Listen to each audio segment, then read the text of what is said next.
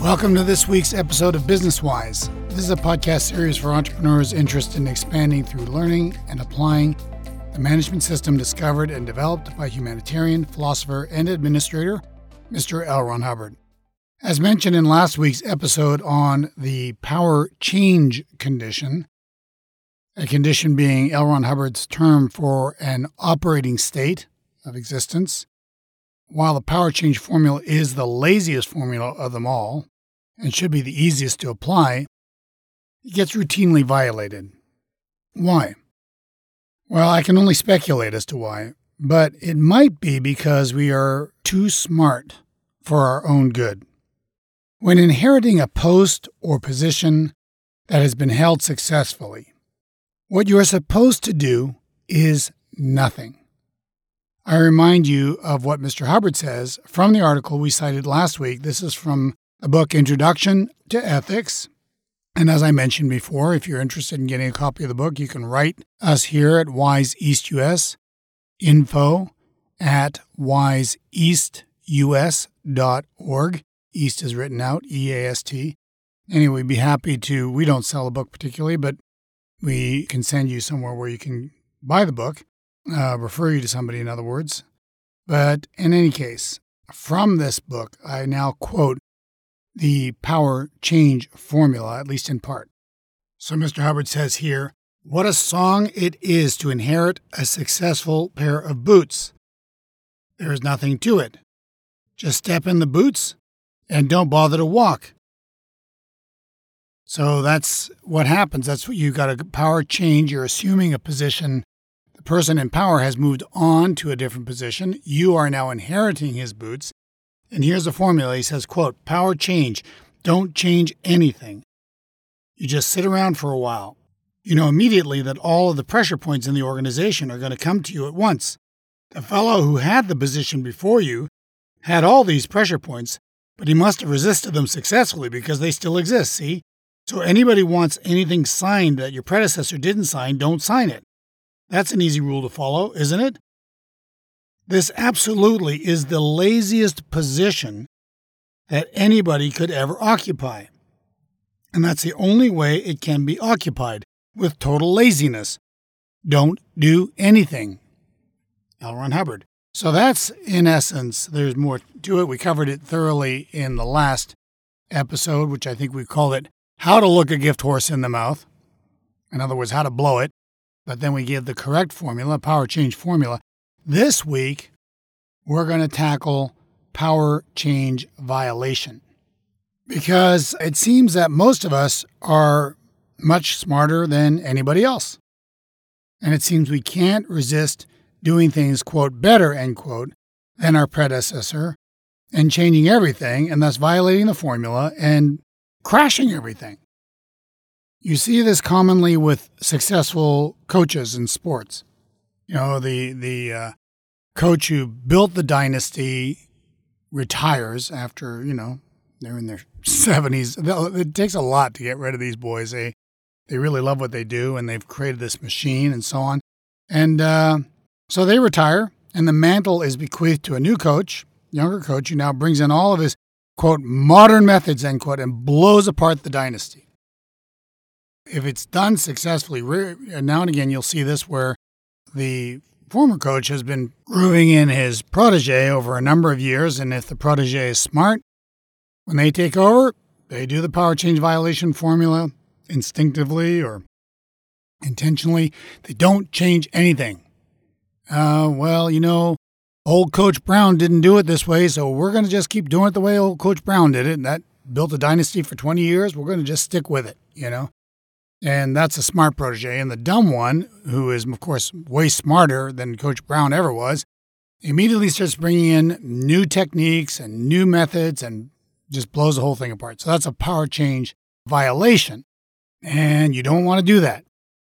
These conditions formulas that Mr. Hubbard discovered are not to be trifled with. You follow them because it's not that he developed them. It's that he discovered them. These are the formulas that operate in this universe. You might want to do this just for the hell of it. Violate a formula. Do it how you think you should do it or how you instinctively want to do it or intuitively want to do it. Just don't pay any attention to the formula and just do it any old way. Slap some sort of procedure together and move forward and see what happens.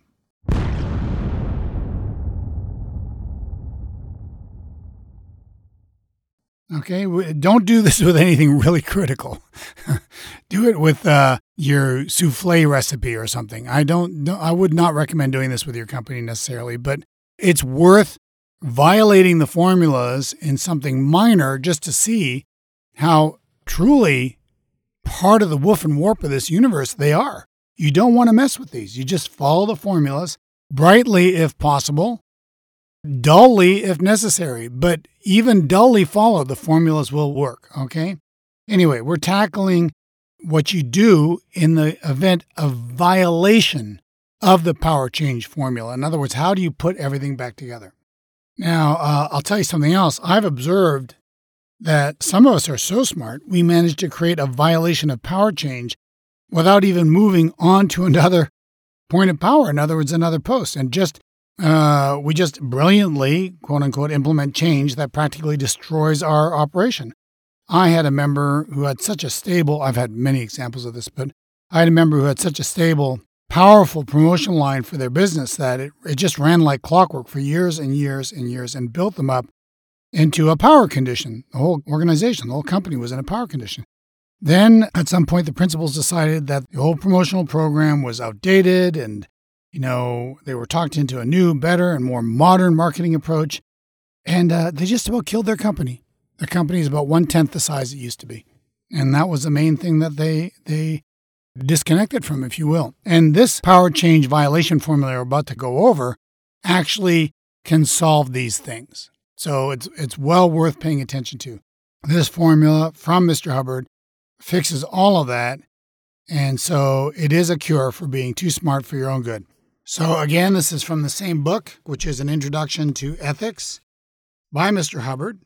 He says, quote, "A danger condition can be brought about by a violation of the power change condition." So we've covered several examples of that, huh? So Mr. Hubbard then goes into some examples in the book here of the heads of divisions and organizations who took over and had a power change or were supposed to do the power change formula and didn't. So he goes on to say this, quote, "Therefore, those who had a power change must apply the power change violation repair formula." Then he goes into the steps. Here's your first step. Mr. Hubbard's words. Number 1, observe, question, and draw up a list of what was previously successful in your area or zone of control. So there's your first step. You want to observe, question, and draw up a list of what was previously successful in your area or zone of control. Now, I am going to give you a bit of a word of caution on this step and what I've observed over the years in helping many, many members with this formula. And the first mistake you can make with this first step is to assume you already know what those actions are and don't bother to observe, question, like investigate. This is an investigation, man. If you've got a power change violation going on and you're crashing and you're in a danger condition, this is the time to start really observing, questioning, and drawing up a list of what was previously successful. Not to go around saying, well, I think it's this, or I think it's that, or, oh, hey, Joe, didn't we used to do, and then you pick one thing, right? He's talking about a list. It's actually a very thoughtful process. It's an investigatory procedure. You're observing, you're digging in through old checkbooks to look, well, what were we paying for back then?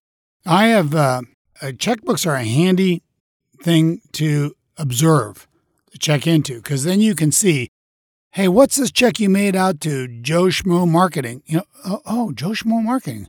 Oh, God, whatever happened to old Joe Schmo? If you look at the checks that were being written during your affluent periods or your power periods, and you look at, we used to have, gosh darn it, there's a vendor. Didn't we used to, what are these checks made out to WKOL, this radio station? Oh, we had a radio show.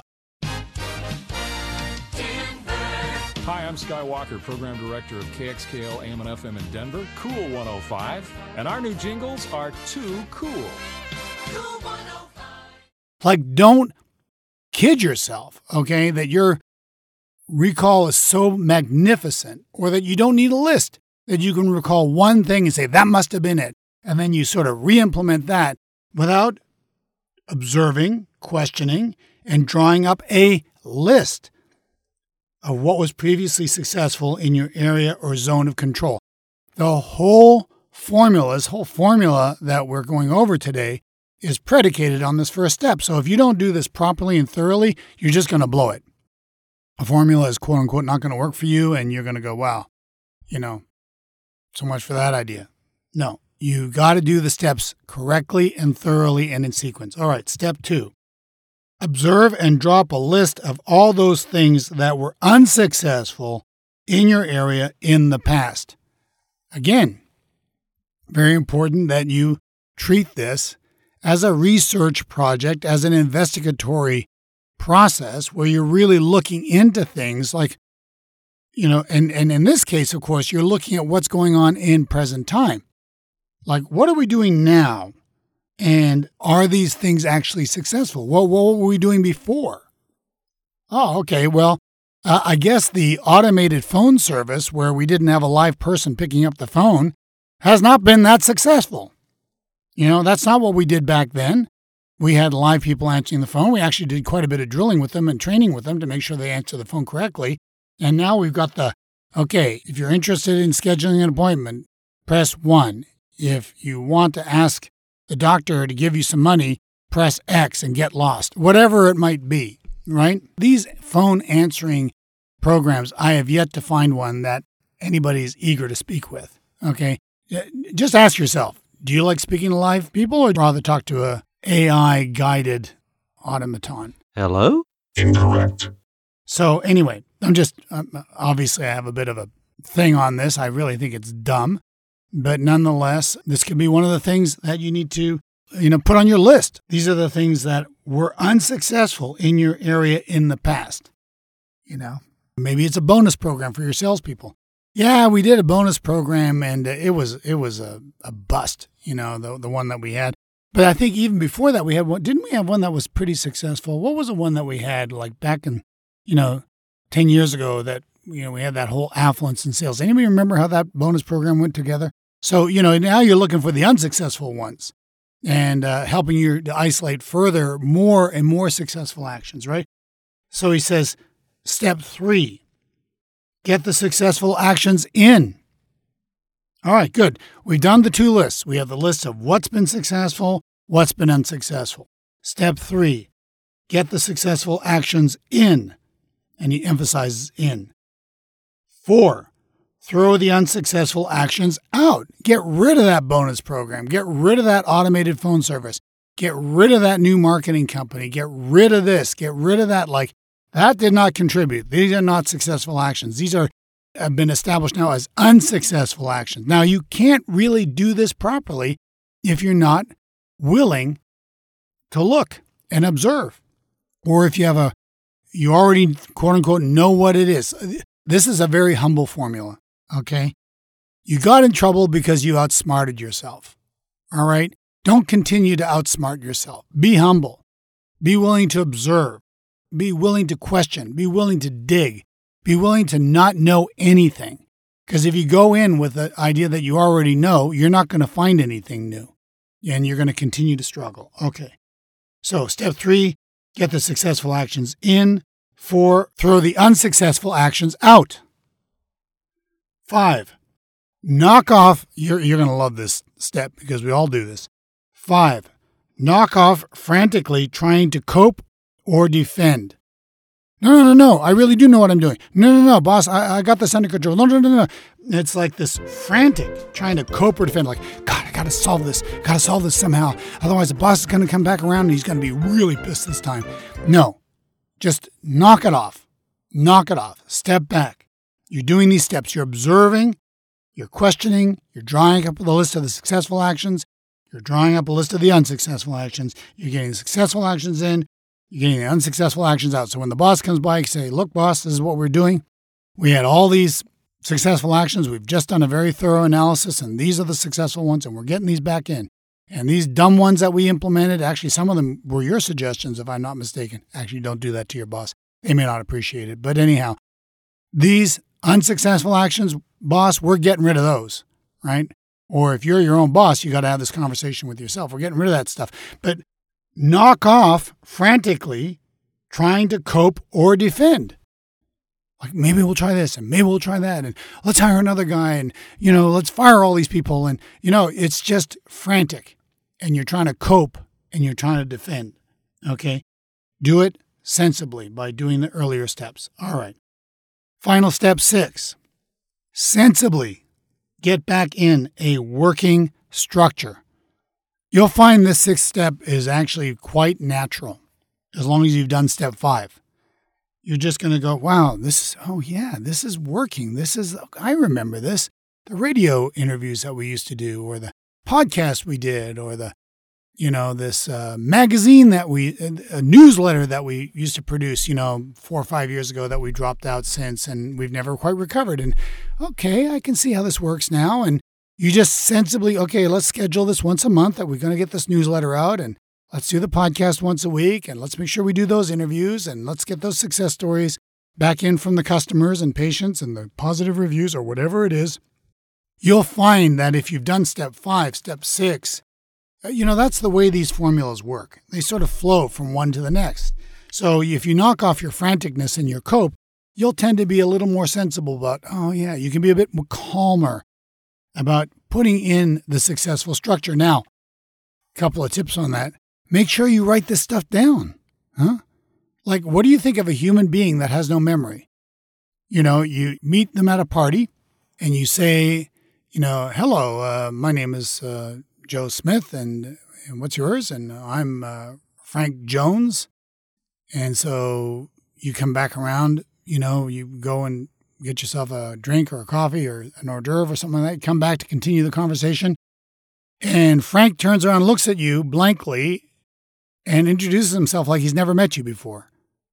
And you're kind of going, wait a second, I just met this guy 10 minutes ago. What's the problem? The guy has no memory. Well, and you might think, I think he's a bit nuts. Well, what do you think of an organization or company that has no memory? So once you've made up these lists, make sure you document them, you create files and folders for them, and you always have them available so you don't drop these successful actions out.